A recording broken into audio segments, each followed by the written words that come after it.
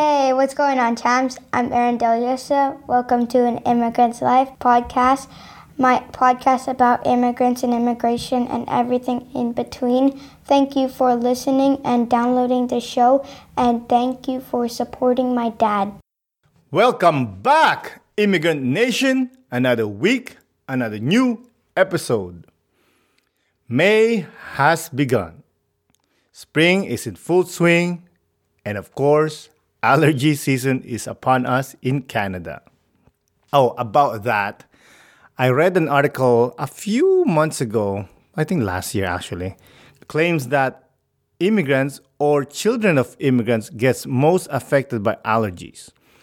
That's because their body haven't evolved nor adjust to the climate and the flora and fauna of their new environment. How about you? Are you an immigrant or a child of immigrants that suffers from allergies? I'd love to know if this study is real. Contact me and send me a message on our socials, and that is at An Immigrant's Life, or you can email me at animmigrantslife@yahoo.com. I'll be waiting for your message, and I'd love to talk about this with you. Speaking of contacting me, if you are interested in coming on the podcast to tell your beautiful story, again, you can reach us through our social media accounts at An Immigrant's Life or email me at animmigrantslife@yahoo.com. That's the biz. Now, let's talk about the episode. Our guest this week is a true inspiration. As she moves through life with a clear purpose and a deep desire to love and serve others, her philanthropic endeavors are a testament to her commitment to making a positive impact in the world. And we can all learn from her example and strive to make a difference in our own communities in whatever way we can. Oh, and by the way, the guest recorded this episode with me while she sits outside by the beach, which I was hesitant first because I was worried about the wind may affect the audio. And, some outside forces that could affect the audio. But thankfully, it didn't really do much. And it ended up very interesting and cool way to have a conversation with. So for that, I am really, really grateful for her to allow me to experience something new with the podcast. And having said all that, I'm so excited for you to listen to this episode, so let's not waste more time. Without further ado, let's get into the show. Isa, dalawa, tatlo. Today's guest is a fashion model, a singer, and a philanthropist. She's a woman of faith, born to bring happiness to the world. Everyone, please welcome Christy Kioko. Hi, everyone. Thank you so much for having me, Aaron. I'm so excited to be here. Yeah, we finally made it. I know. It's been a long time coming, but time flew, honestly. Yeah, time flies. Moments are fleeting, but time flies, man. Yeah. Yeah, it's actually kind of crazy. I can't even keep up with how the days have been just flying by. And my mom has said, since she was a teenager, she's noticed that time has just moved exponentially faster. And I'm not really sure if it has anything to do with the sun revolving around the earth. Maybe it's just speeding up a bit. But yeah, it just seems like these days are just flying. I can't believe it. Yeah. I mean, I feel like when we're young, remember the summer, when there's no school? Days never ends. Yeah. Yeah. You look at the clock and you're just like, okay, we have about 2 more hours left. And those 2 hours feel like 2 days. Yeah. I remember that. And now I'm still young. So I'm just imagining by the time I'm in my 40s, what time is going to feel like then. Easy. Well, I can tell you, being a 40-year-old man, time flies. Yeah. Time flies. Sometimes I'll be listening to music and I'm like, oh, I love this song. And then I realize this came out back in 98. I'm like, I was in high school. I wasn't even born yet. Thank you. Thank you for reminding me how old I am. No, but even just like vintage, vintage is anything that's over 10 years old. And so anything from the 2000s, like the early 2000s when I was growing up, that's now vintage. Yeah. And that's crazy to me. Yeah, like fashion now, like the kids are wearing this. Well, kids, you're a kid to me. Like, like Hey kids now. kids are wearing clothes that we used to wear when we're, coming up. And I'm like, and I love they'll talk to me and say like, "Yo, you don't know fashion." I'm like, you're wearing the clothes I was wearing. Right? They are making a comeback. Everyone's trying to go back to like early 90s, 2000s. They call it Y2K. That type of style. Yeah. I mean, hey, we did it too. My generation, every generation did it, to be honest. Like I did it. Yeah. We did it. For us, it was the 70s, right? Like we tried to like long hair, black shirt, But there's a lot of people that poo-poo on younger generation saying like, oh, this younger generation. Like, yo, you did the same thing. Right? We're so hypocritical. Yeah, well, it's gonna be an endless pattern and cycle that when your day comes up and you're an older lady, you'll be probably, well, I mean, you're open minded, but your generation probably like, remember these kids. I know. I can't believe that there's going to be a time where I'm saying that. Hey, enjoy your time.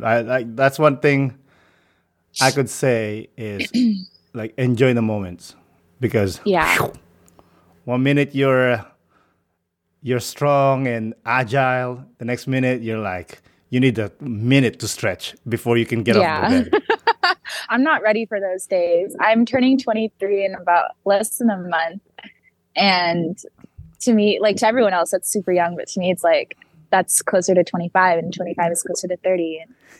And time is going by so quickly. But one thing that I am doing right now is really making sure that I'm taking time to enjoy the moment and enjoy life and enjoy the time that I'm in, because I'm going to look back and wish that I had slowed down.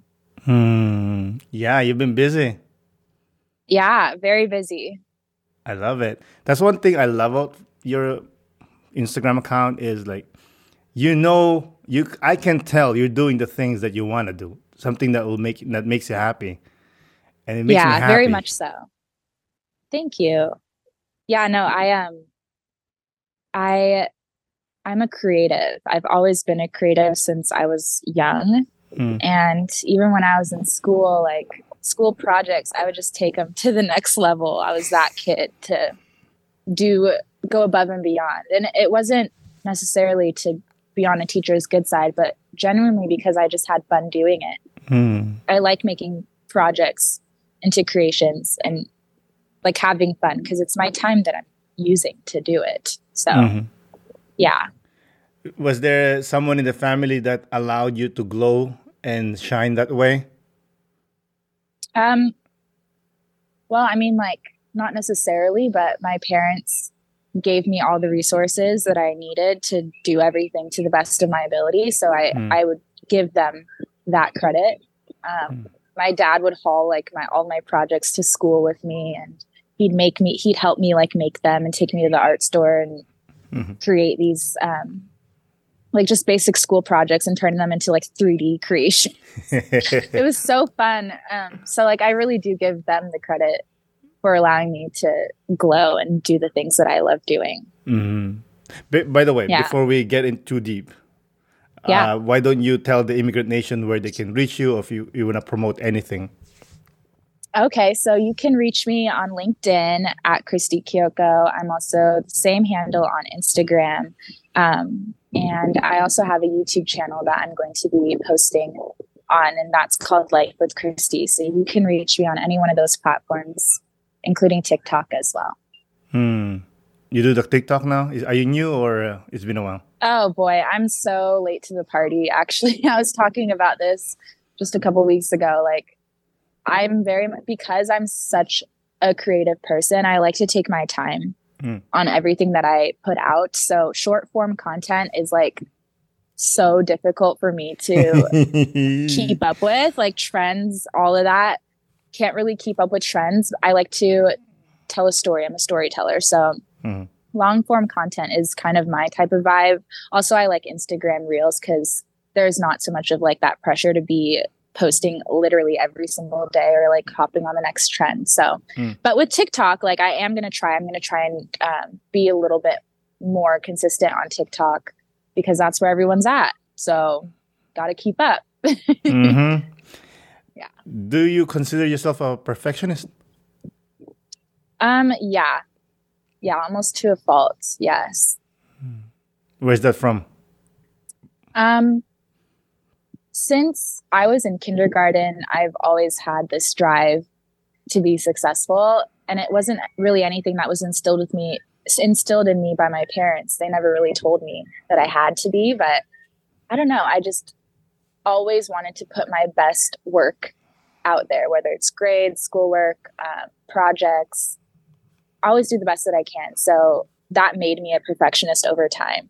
Mm-hmm. Yeah, but it's a little bit of deconstructing I've been doing, like getting away from like that everything needs to be perfect mentality, and just putting out what I can and like doing the best that I can. And I think consistency beats perfection. So You said deconstructing. How are you deconstructing? Are you going to therapy or are you doing some self-healing? What are you doing?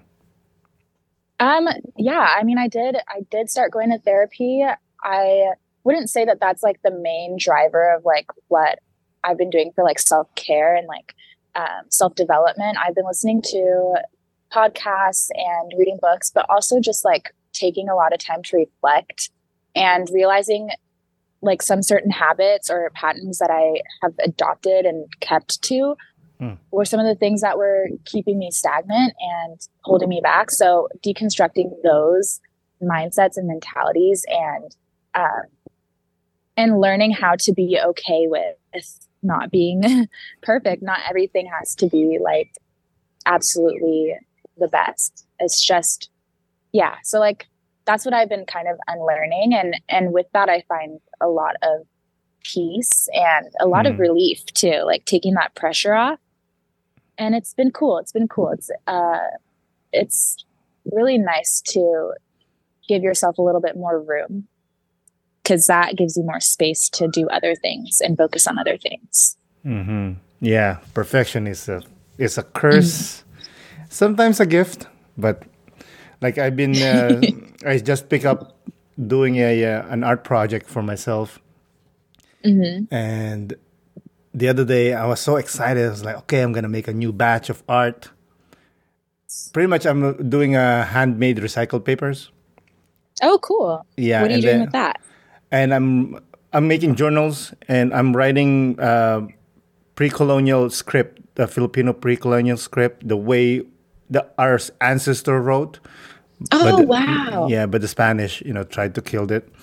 But so I'm trying to learn that and be good at it. And again, I include it with my handmade paper. And the other day, I was so excited. I said, "Yeah, I'm gonna crush this. It's gonna be amazing." Yo, no bueno. It was it was not good. I was so pissed at myself. I was so mad. But then I said, like you said, self-reflection, and said, it made me feel grateful. You know what? I'm grateful for these mistakes because I learned so much. I did learn so much that, hey, take your time. It's okay to make mistake. It doesn't have to be perfect all the time. Yeah, I think that we really do beat ourselves up for no reason. It's never really like that serious. When you're trying a new thing, you have to you have to improve your craft, and the only way that you can do that is by doing it like multiple times and consistently. That's the only way that you can learn from your mistakes and learn what you can do better, and you do get better over time. Like it's really important that we realize that and go easy on ourselves. And I think that's such a cool project.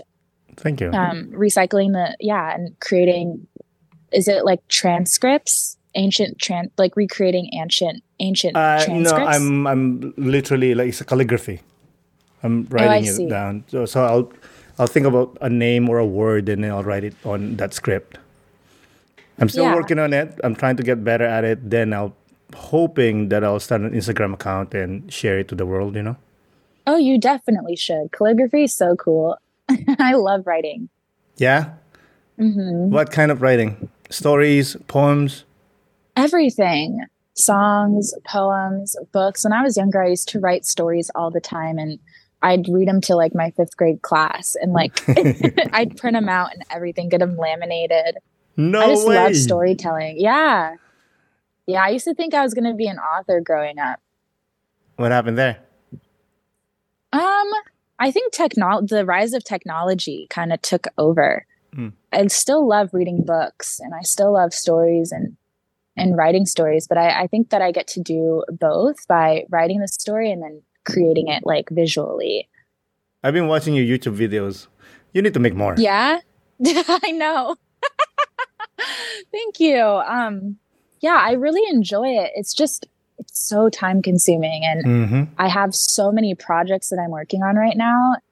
It's so hard to find time to edit, but when I do and I do create something and I complete it, I do feel really good. So yeah, I love that feeling, that addicting feeling like, yeah, crush that. That was a great one. Well, it's also just like seeing like what was in your head and seeing it tangibly. It's different. I love it. Like, and that's the other thing is with YouTube, I never really like, I was a little bit easy on myself with YouTube because it's a process. It's a slow burn. I just created the videos that I could with what I had, and I didn't feel the need to like jump into like Adobe Premiere or any of those like really hard to use editing softwares. I just kept it really simple, and I knew that the more that I created them, the better I was going to get, and I feel that still. So yeah, I do enjoy it. Yeah. Do you have the push to have this pressure of, I wish this one goes viral? I mean, I guess it would depend on what the content is. I feel like majority of my content on YouTube has just been vlogs. So like I never really had the expectation of it going viral, because with viral videos, usually it's like something either really insane or crazy, or you're providing some sort of value to the person that is watching, whether it's like a tutorial or something like that. And since my videos have been kind of just like personal vlogs, like a digital diary is what I call it. I never had that expectation for anything to be viral necessarily. But I think that if I did, I would probably feel a little bit more pressure with that. Why is it important for you to document your life in video? I would say because my parents really blessed me when I was a baby. When I came here to the United States, they didn't have really anything. They came with a video camera. And since I was born, like since my first day on this earth, my parents have been documenting my life. And I got to watch myself grow up. And not a lot of people get that. Not a lot of people had that, had that opportunity to see themselves when they were young on video, on tape. But I really thank my parents for taking those videos, because I think that it's really cool to see your story in real time, but when you're a lot older. So I think going forward, like with my life, I felt that it was important to continue what they've started. I think that I'm on a very incredible journey in this life, and one day it will be a movie. So I want to have the documents to show people and the videos to show people like how I got to where I will be. I heard about. I love that your parents recorded you. By the way, that's something I should do more with my kids. But I'm always in this middle decision making of, like, am I missing the real moment, the feeling of experiencing it with my eyes, or also am I missing it by recording it? Yeah, that's a very difficult question to ask yourself. And sometimes like I do ask myself that, especially like when I go to concerts or events. I'm just like, do I want to really record this, or do I want to just enjoy the show, enjoy the concert? And I think that it can be a little bit of both. You have to find a balance. my parents they didn't have the video camera on 24/7, but they had it nearby. So like if there was a moment, like my first steps that they didn't want to miss, like they could easily just grab it and record it. And I think that in the moment you don't really appreciate it as much, but 10 years from now, 20 years from now, you definitely will, especially with your kids. Like kids are not kids forever. I know that because I've been watching my little siblings grow up, and it's within a blink of an eye and they're already talking to you in full sentences and haven't added. It's like, how did you even get to this point? Like you were a little tiny little baby and time went by so fast, and you start to miss the baby side of them.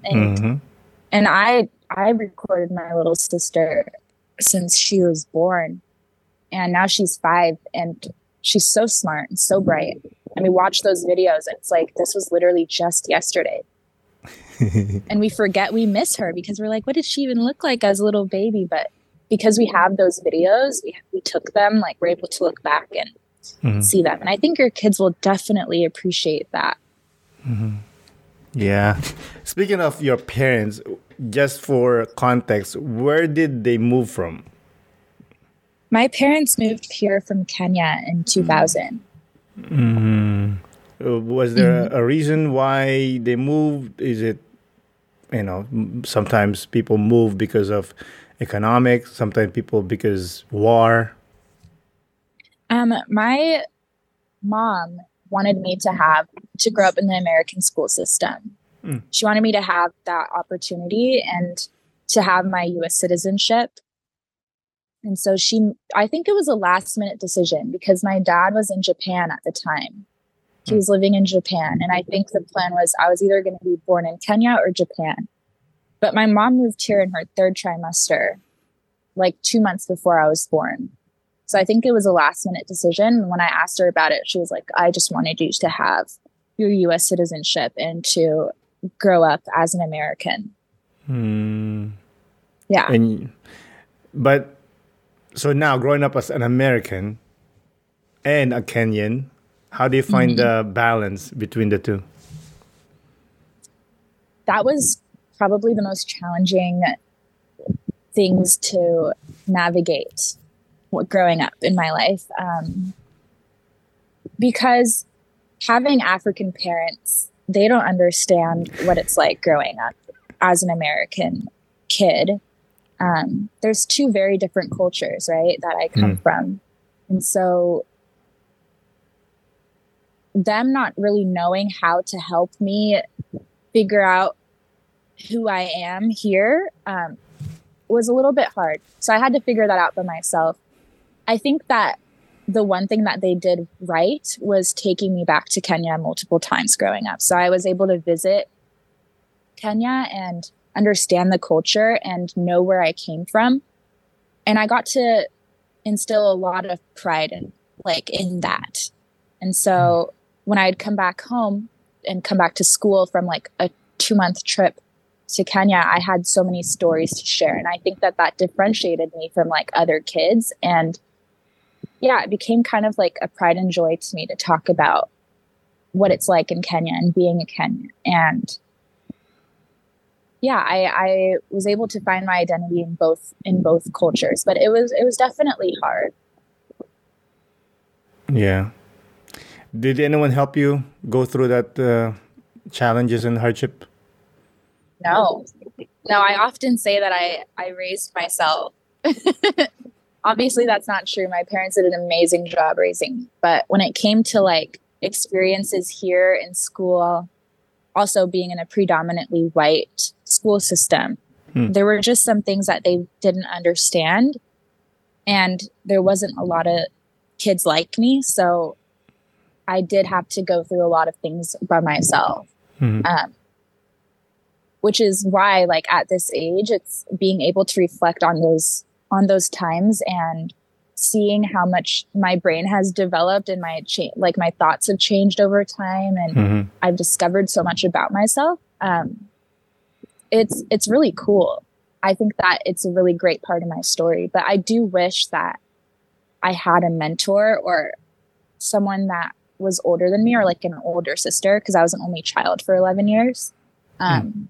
That could have helped me kind of guide or navigate that, like figuring out the two, balancing the two cultures.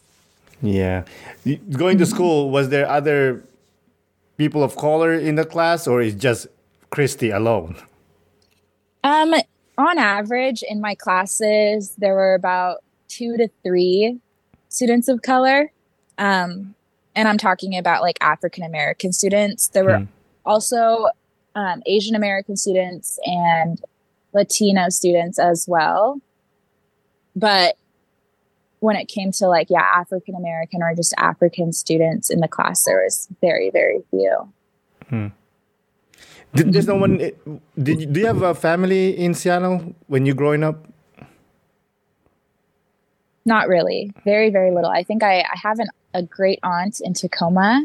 And she has some kids. So like they're my second cousins. Other than that, not really. The rest of the family that I have in the States is in the East Coast, and everyone else is in Kenya. Why did your parents choose Seattle? My mom's sister was here before she came. And so when she came here, she was living with her. And I don't know why they didn't choose like New York or New Jersey, because that's where her brother is. That would have been cool. Seattle's cool. I love Seattle. Don't get me wrong. I love Seattle. I know. You have your, what's that group that you started? Seattle... Seattle Style Series. That's it. I love that. They're so like weirdos and cool people. I love it. There's a lot of things that I have been able to implement into the city, being someone that was born and raised here. And so it's really cool to be a part of that community and to grow that community, because I think that the city needs it. It's a gorgeous, gorgeous city. And there's a lot of new people coming to Seattle because of the rise in tech. And so, creating spaces for people to feel welcome and a part of something is something that I'm very passionate about.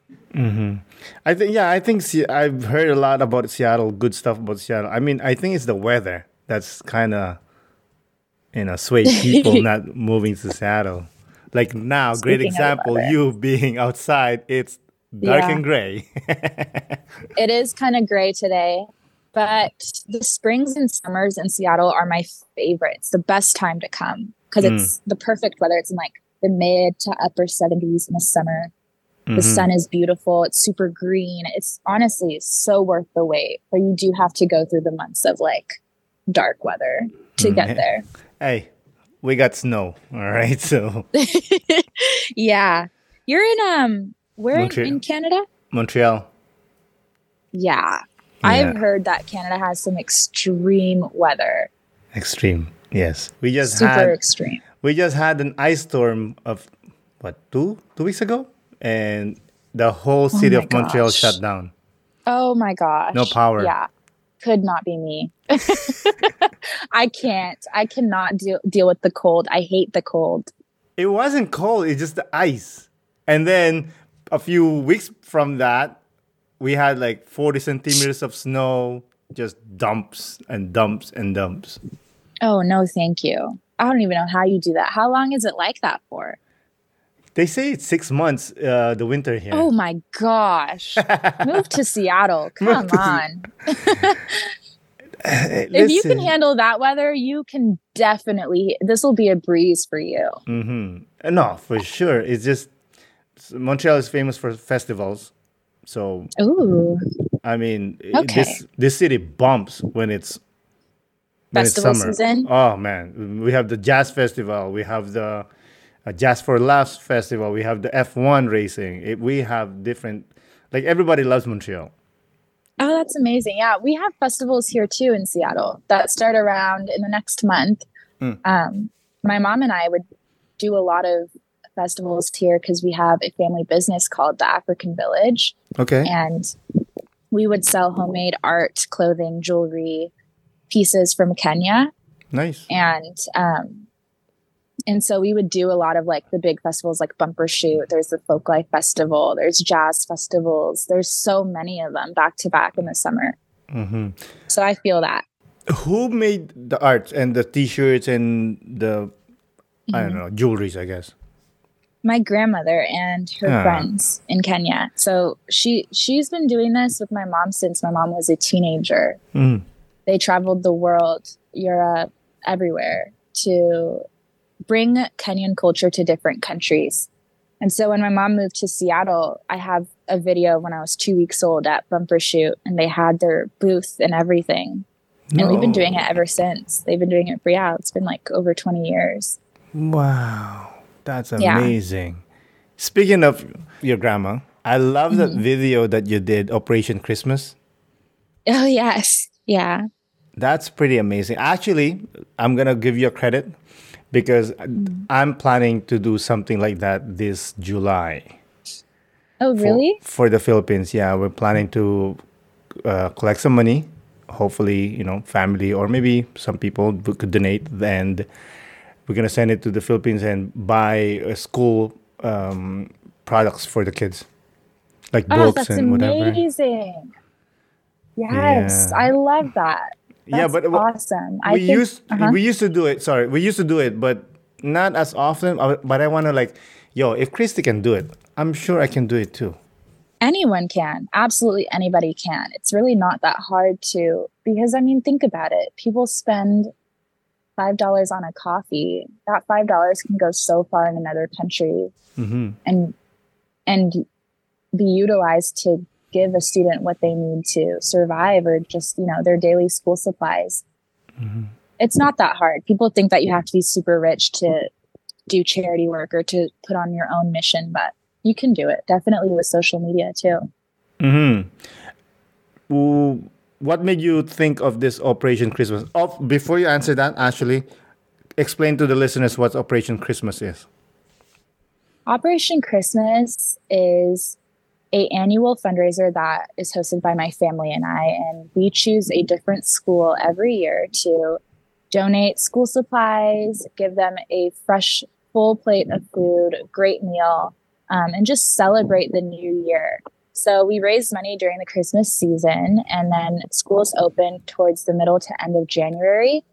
And before the school opens, usually like a week before, we'll host an event at the school's compound and invite all of the students and their families to come and celebrate the new year and motivate them to work hard going through the new year. So that we've been doing it actually for several years. This past year was the second time that I've posted about it, but my grandma and my mom and my aunt, we've always been doing little projects and missions here and there since I was a kid to help kids in Kenya. So Operation Christmas it's founded by my aunt and I, and I hope to continue it this year and the year after and expand it into something a lot bigger.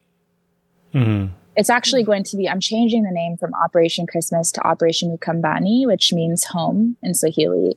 I love it. And I'm already working on our next event. And the impact that Operation Christmas this year had is really, really great. And there's a lot of people that want to help, even in Kenya.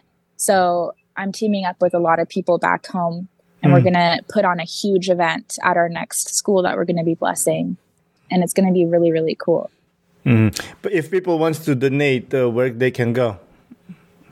I'm currently working on a website for this. So in the next couple of weeks, I will be posting updates on where people can donate. You can find it on my Instagram page. Awesome. It'll be in my link tree. Okay, perfect. Mm-hmm. What did you love about Operation Christmas? What do I love about it? I'm a person of faith. I grew up in the church, and my name, Christy, means follower of Christ. And I believe that as a follower of Christ, we're supposed to be servants to everybody and to love all people and serve all people. So my life motto, my life slogan, mission is love all, serve all. So with Operation Christmas, I'm able to love and serve kids that need it, because kids are the future. And in a lot of these places, in these really rural areas, where there's suffering and there's drought and there's need and there's hunger, it's really hard to stay positive and to have a positive mindset about your future. And I'm thinking about what it must be like as a kid to endure a lot of hardship like that. And if I were in their shoes, I would love if someone came and motivated me or did something to kind of encourage me to keep going. And that is what I hope Operation Christmas is able to do for these students. And that's what I love is that we're able to encourage, inspire, and pour into the future. Beautiful. I also like that post that you did about the Operation Christmas, and you talk about the power of social media. Yeah. I think because the only way that I was able to raise this money and the only way I've been able to raise money in the past is through social media. It's a really, really powerful tool. Very, very powerful. And that's why I say that anybody can do it. If you have a cell phone, and you want to do something, raise money, whether it's put on an event, you have all the resources that you need in the palm of your hand. And so utilizing your social media to impact society, to, leverage good in society, it's so, so important. And it's so easy to do. It's a very easy thing to do. So I think that that's something I'm going to be talking about a lot in my content, is using your social media for good, because the world needs it, definitely. Yeah, we need that. Have you ever had someone donate and say, "Hey, I want to see the breakdown of how you spending my money"? I haven't had anyone approach me about the breakdown of anything, but I do keep receipts for everything. I have books. I try to be very transparent in the process, especially with this one. This was my first time really documenting what we do with Operation Christmas, but in the next one especially, I'm going to be very transparent about where everything is going. I'm going to be a lot more organized in creating separate accounts for this, for this, and spaces just for Operation Ukambani, because I see it becoming a very big thing in the future. And yeah, I definitely don't I want to build trust with the people that are donating. And so, yeah, that's if anyone was to ask me, I'd be more than happy to elaborate or enlighten them. Touching base on that topic, have you ever got a hate message from this, oh, maybe she's using this to get love or likes or whatever, or followers? I have not. But I mean, I would hope that if anyone watches my content, they're able to see the heart behind it. And also just knowing myself, this is something I've always had a passion for community and people since I was a very young girl. My dream before going to college and having a career was to be a philanthropist. And I didn't know how I was going to do that. And I'm still trying to navigate how that will play out. But my heart has always been there. I've always had a heart for people in need. And I'm just trying to, even though it's so separate from what I do here for a living and with my career, it's something that I'm always going to keep around in my life, and I'm going to keep on doing as long as I'm able, So, yeah, I definitely would never want that impression to be out there that I'm doing it for engagement or anything. But I will say that I do want to use my social media to advertise this, because I want people to donate and support the mission. Yeah, I mean, it's a great mission, and it's really helping direct. You don't have to donate to this organization, that organization. You don't know where they're bringing the money. You know that it's Christy and her family, and they're actually bringing the money to the people that in need. Yes. So that's actually what really inspired me to do this. Was I went on a mission trip to Uganda in 2019. And I went through an organization, and it was a great trip. I learned a lot. I was able to do and accomplish a lot, but there was a very big lack of transparency with where the funds are going. And I also spoke to a lot of the kids that were sponsored by that program, and I heard just their experience with it. And there's a lot of hurt, actually, that come from those kids that have, definitely benefited from the organization, but there's also a lot of hurt that they've experienced with their sponsors and with the owners of the organization. There's kind of like, I wouldn't say I don't know if retaliation is the right word, but there is some things that I don't personally agree with in terms of how you're supposed to be treating these kids. Just because you're helping them doesn't mean that you own them and control them. That's something that I was like, if I ever start my own organization, it would be so different. It would be with their interests at the forefront. And I would only want to create spaces for them to grow and benefit from. And whether it's people that are helping pour into their education, they should be able to have access to communicating with them. They should be able to reach out for help if they need it, But a lot of these kids were reaching out for help to their sponsors, and the organization would punish them for it and punish their families for it, which is not right. And it's not something that I don't even think God would be in agreement with. And so I told myself, I want to be different. I want my missions to be different. Yeah. So is a type of organization that does those give $1 and save a kid? Yeah, it's like for $40 a month, your contribution will fund the students' tuition, clothe them, pay for their uniforms, pay for their food. But then when I went there, I saw that it wasn't everything that they were advertising. Oh, no.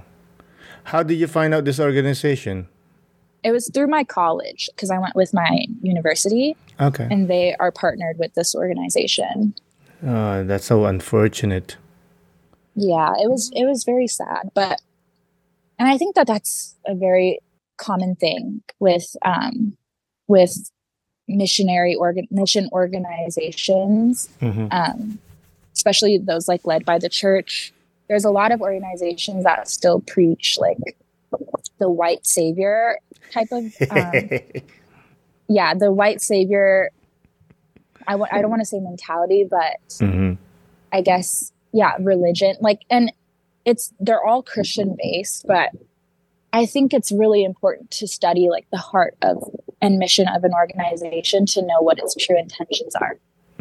Also, just the lack of transparency in a lot of these organizations is super alarming. And whenever I go to Kenya and I'm on the plane, and I actually happen to be sitting next to a guy that was going on a mission trip through a church, I told him that when he goes to tell his team that this trip is not for you to teach them. It's for you to learn from them, to hear from the people that you are servicing and serving. You need to hear their stories, hear their experiences. You're coming to their country not to tell them how to believe in God or how the right way of living should be or how to act. You're there to hear what they have to say and how you can help them. You can't understand how to help a person without asking them what they need help with. So I told him to make sure that you put the people first, that you're there as a guest, that you're there to learn from them, learn from their culture first before implementing the strategies of your culture into theirs, And that's something I try to tell a lot of missionaries if I ever come across them. There's a book that I read. I can't remember what it was called, but it really helped. I read it before I went to Uganda. It really helped me understand the true heart of what a missionary should be.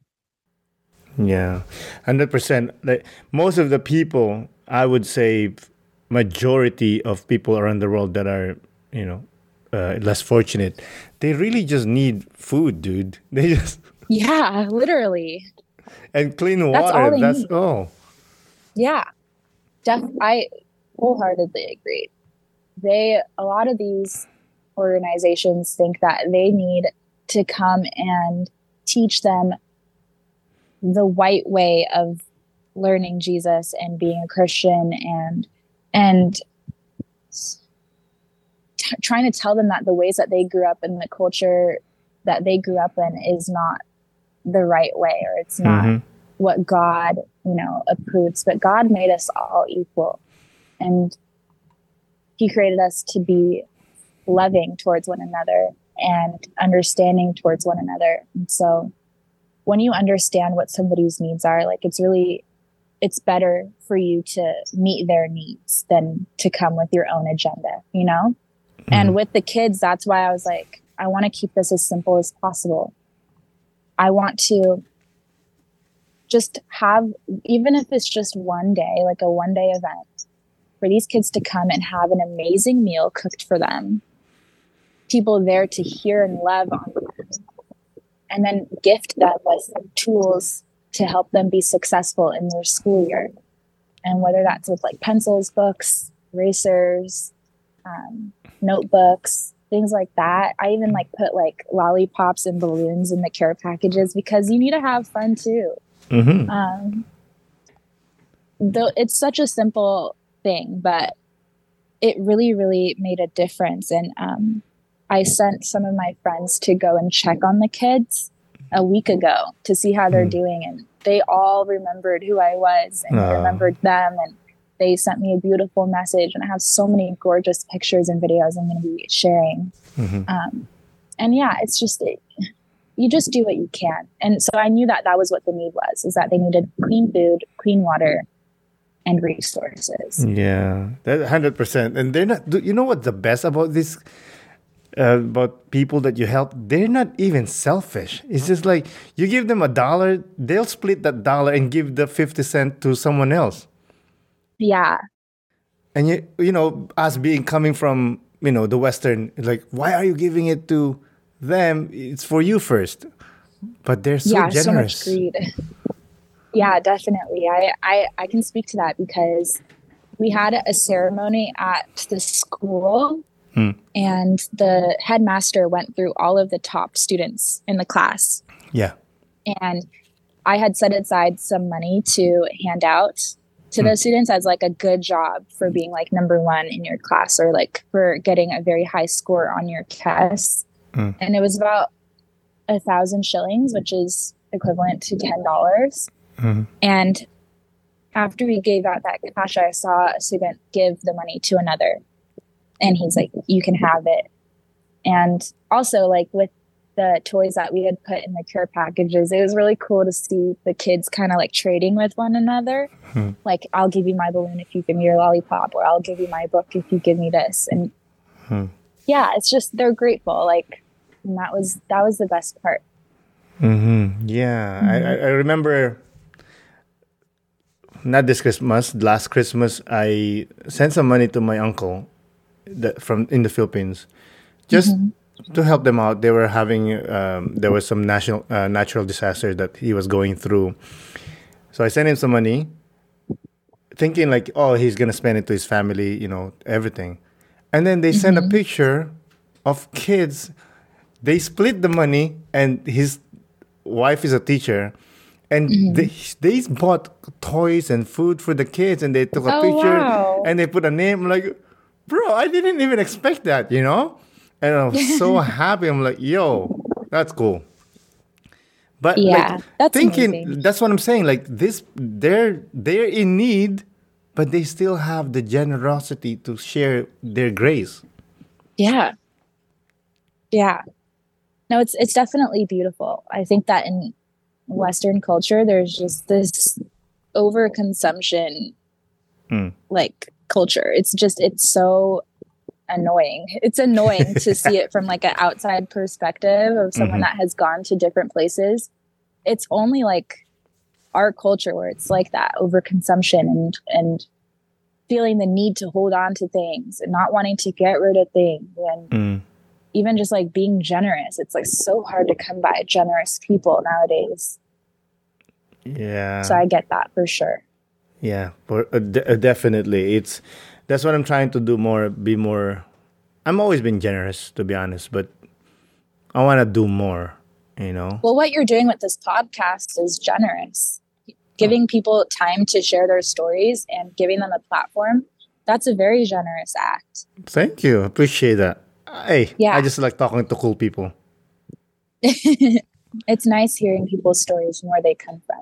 Yeah, I love that. I love how they lifted themselves from wherever they came from and find their way to shine. Yeah. You know, like your parents, they're from Kenya and they're like, yo, let's move and let's give this beautiful little girl a better life. That's, excuse my French, but that's balls, you know? Yeah, definitely. I want to give my parents the world for everything that they've given me. So everything that I'm doing right now is to give back to my family. Definitely. I saw that you're into fashion modeling a lot. I mean, I love your pieces, by the way. Is that like Thank you. whose idea is it? First of all, I'm getting excited. 1 minute. My Like favorite, which one? my favorite of all time is the one by the mountain, and you're wearing this beautiful dress. Oh, the pink dress. Yo, that was fire, bro. Oh man. Yeah, that was definitely one of my favorites, and it's been my most talked about shoot. And I'm still trying to figure out a way to one up it. Yeah, that was beautiful. I work with a lot of local creatives and photographers here that usually reach out to me to work on like a creative project to expand their portfolio and do something fun, because a lot of them are doing like, you know, studio shoots or like shoots that are work related. But there's a lot of people that just want to have fun and create something fun and beautiful. And so that one was definitely one of my favorites. It was with Claire Meyer. She's an amazing photographer who normally does senior photo shoots. But she reached out. Yeah, she does like senior pictures. And she reached out several months in advance. I think it was like January. And she was like, do you want to do a shoot in July? And I'm like, sure, let me check my calendar. But yeah, we planned that one for a while, and it was definitely one of my favorite ones. When it comes to creative direction, it's usually the photographer or it's me, or it's both of us coming up with a vision and how exactly we want to style the shoot and the location. It's a 2-person effort majority of the time. So in that journey, I get to learn about, you know, their styles and like where they come from and how they like to shoot, or like what is the mission of this shoot, you know, because anyone can do a photo shoot, but I like to tie like a reason why to like the work, or like what the pictures will mean, or like what the shoot means to me. I like to figure out a purpose behind it, because everything has to have a purpose. I try to act with intention and not just because. So a lot of these shoots, like, they're stories, they're visual stories majority of the time. And I'm just really honored that I get to do that. It's something I genuinely enjoy. So what was the story of that shoot? The pink one? The pink one and is it burgundy? Not burgundy. The lilac one? Burgundy? Lilac, the purple one? Yeah, the purple one. Oh my gosh, you remember? I didn't even post the photos of the purple one. I posted a video of the purple one. But I think that one was like, I'm trying to remember. It was like just princess vibes, to be honest. Like we had this vision of just like a really pretty girl in a really pretty big dress that's so dramatic, and then this gorgeous view behind it. It's just like Black girl magic. And I would say that was where my head was at when it came to that one. Just living and feeling my best. I love dresses. Those are my favorite. That's my favorite article of clothing is dresses. And so we were like, we need to find the biggest, most dramatic dress for this shoot. And yeah, and I think the one thing that I ask people, like whenever they look at my content, I'm like, what do you get from this? Like, what do you as a viewer get from looking at this type of content? And they're like, I see a lot of confidence and it inspires me to be confident. And so with these shoots, like I do like to instill a sense of confidence and self-love, how important that is, and living and feeling your best. Like you normally feel your best when you look your best. So yeah, I try to put my style and my like stylistic experience into what I put out in my photos. Mm-hmm. My favorite part is when you did the vlog for the shoot, and you did the hair. I thought that was your hair, by the way. I know. I fooled a lot of people with that one. I was like, yo, this is not her hair. What's going on here? Yeah, and when I put it on, I was like, oh my gosh, I look like a poodle. It was beautiful, by the way. I was like, man, that hair is beautiful. Oh, I loved it. I still haven't put it on since then because I'm like, nothing can top that.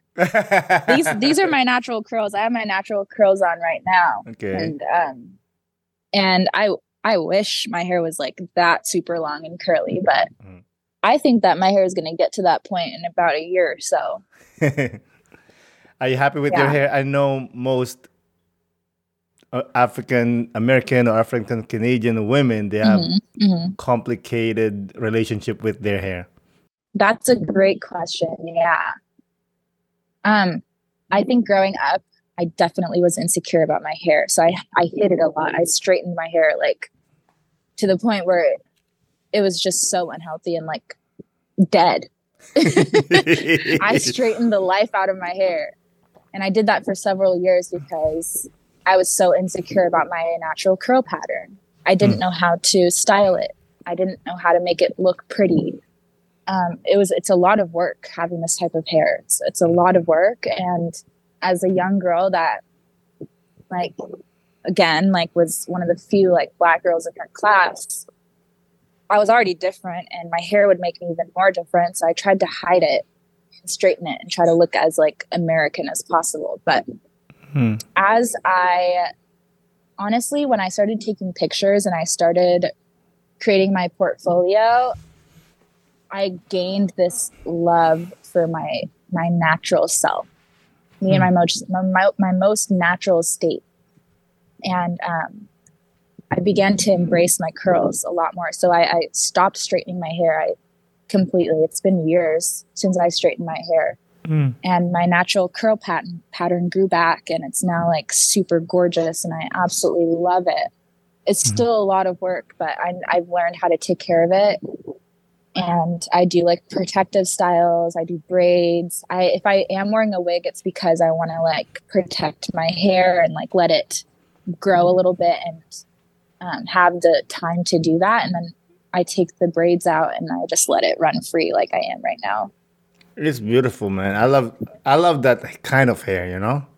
Thank you. Yeah, I love it too. I love it on other women too. Like they just look so gorgeous. Curls are such a pretty hairstyle to have. And the fact that God gave me these, like I'm very, very grateful. You said you were growing up, you were straightening it. Why were you straightening it? Because you felt like you're different? Yeah, like I just wanted to have straight hair like everybody else.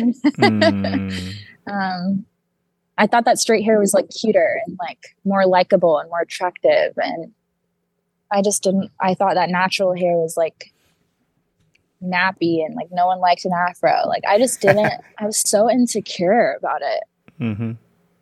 But definitely not now. I love my hair.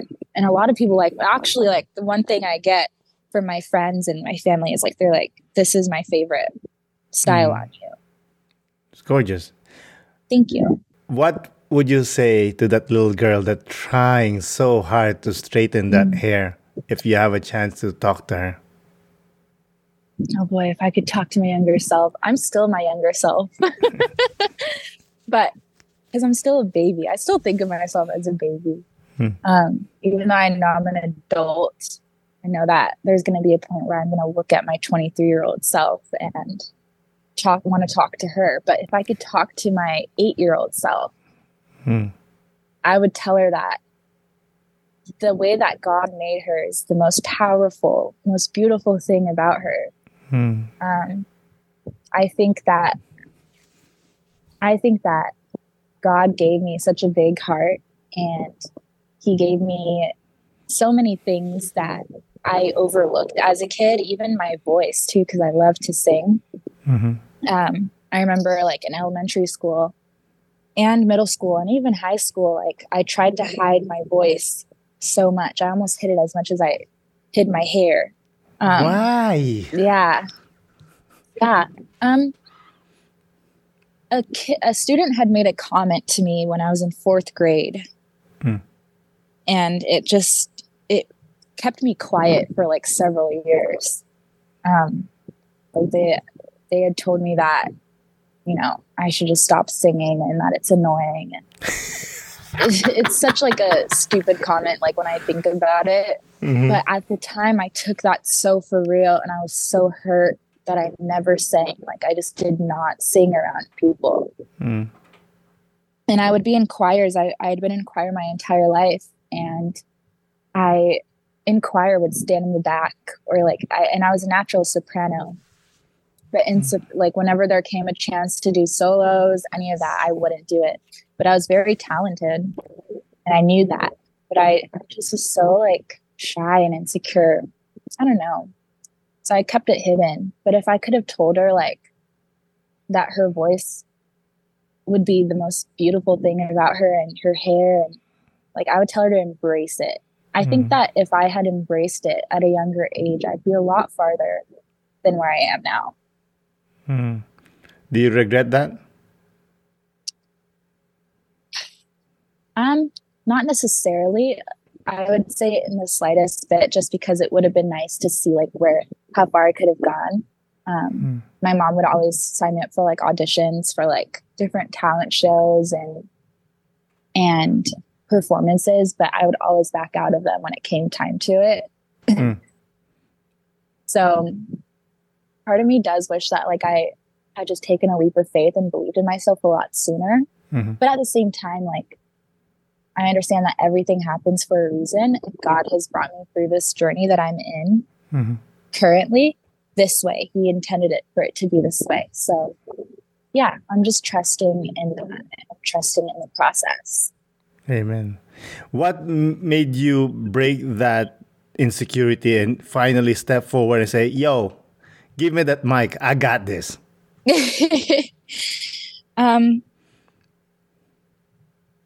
Let me think about how I'm going to answer that. Because there was definitely a turning point. I think it was when I entered college. And I was at this school that I just didn't feel like I belonged in. The only thing that I found similar, or I felt connected to about that school, was the choir. And in that choir, I did the same thing as I did before. Like I just did not speak. I observed. I'm very much an observer before I speak. And so I observed just the leaders that were putting themselves out there. Can you tell I'm by the beach? Yeah, that was a boat. Let me see. See it? Oh my God, that's not a boat. That's a ship. It's a whole ship. That's beautiful. Yeah. Yeah, I kind of just stayed quiet, and then I was observing these leaders, and there was this one that really, really I looked up to. And I loved the way that she sang, and I loved how confident that she was when she was singing. And I was like, you know what? I think next year, so I was a sophomore at that time, I was like, next year is going to be my year that I pick up the microphone and I step into leadership. And I did. And I was singing I was leading a song for our tour the following year with the choir. And the impact that I was able to make when I was singing, like people would come up to me afterwards and be like, you really, really have a gift, and I see you going far with it.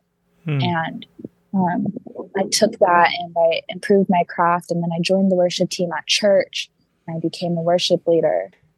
And I did that for 4 years. I was singing for 4 years, and now it's like I really do enjoy it. I love leading. I love leading worship. I love singing. Mm-hmm. My voice is one of my favorite things about me. And I still think that I have a lot of work to do when it comes to putting it out there. It's been years since I've released a song. The last time was, I think, in 2020. Honestly. Yes, that one. I love that song. Another one. I was so mad at you. I'm like, yo, where's the other ones? Why is there only one? You and so many other people have been like, where's the next one? But I have a feeling that this year is going to be the year that I release another song. I think that I was made and born to be a gospel singer. And I'm going to start stepping into that. Thank you. Don't be selfish. Yeah. We want more. I don't want to be. But also my voice is like, as much as I love it, it's my most vulnerable self. Even more so than just like when I'm in front of a camera or when I'm like taking photos. Like my voice is my most vulnerable thing about me. And it's not something that I just want to give open access to. It means a lot to me. And it's something that I like to protect. And I want to use it for good. I don't want to just be a singer to be a singer. And I think that's why I stopped like releasing music, is because as much as I loved Honestly, and I did release another one called Fall earlier. That was good too. I like R&B, don't get me wrong, but I didn't feel like there was a real purpose for me with it. I always have to have a why, but behind everything that I do, there has to be a why. And I just didn't feel like I had much of a purpose with that, or there wasn't really much I could, like, it didn't really move me, you know? So that's why I was like, I need to kind of take a step back and kind of study, like, what type of music moves me, what makes me happy, what drives my voice. And it's definitely like worship music and gospel music and just that type of music. Anything that like really stirs up your soul. I love like ballads. I love like old Beyonce ballads, and I love Whitney Houston. Those like big powerhouse voices. Their music changed the world, and that's the type of music that I want to put out, is music that changes the world. Well, let's get it. Okay, we'll do it. We're waiting. I know. I won't keep you waiting much longer. That's awesome. Excited. Listen, Christy, I think we're there. I really appreciate this time with you. Before we close out, do you have any last remarks or anything what you want to say? Thank you so much for having me on your podcast. I truly feel so honored to share my story and journey with you guys. And I just wish you all the best with everything that you're doing. I'm really, really grateful that there are platforms like this for creatives like me to speak and share. And it doesn't feel like I don't feel as much pressure as I thought that I would. This feels like a really just genuine, easy conversation. And I appreciate you making that safe space. And to keep up with my journey, just follow me on my social media. And I look forward to the future and where God is going to take me in this life. Beautiful. I don't think if you mentioned your social media account, you want to mention it? Yeah, it's just at Christy Kioko. Just search up Christy Kioko on LinkedIn, TikTok, Instagram. My YouTube channel is called Life with Christy. Again, Christy, thank you so much for coming on the podcast. I really do appreciate it. I appreciate you too. And one more thing. If you want to stay updated on Operation Ukambani and Operation Christmas, there's going to be an Instagram account for that as well. So just stay tuned for that. But you can find all of that information on my Instagram page. Awesome. Have a great day. You too.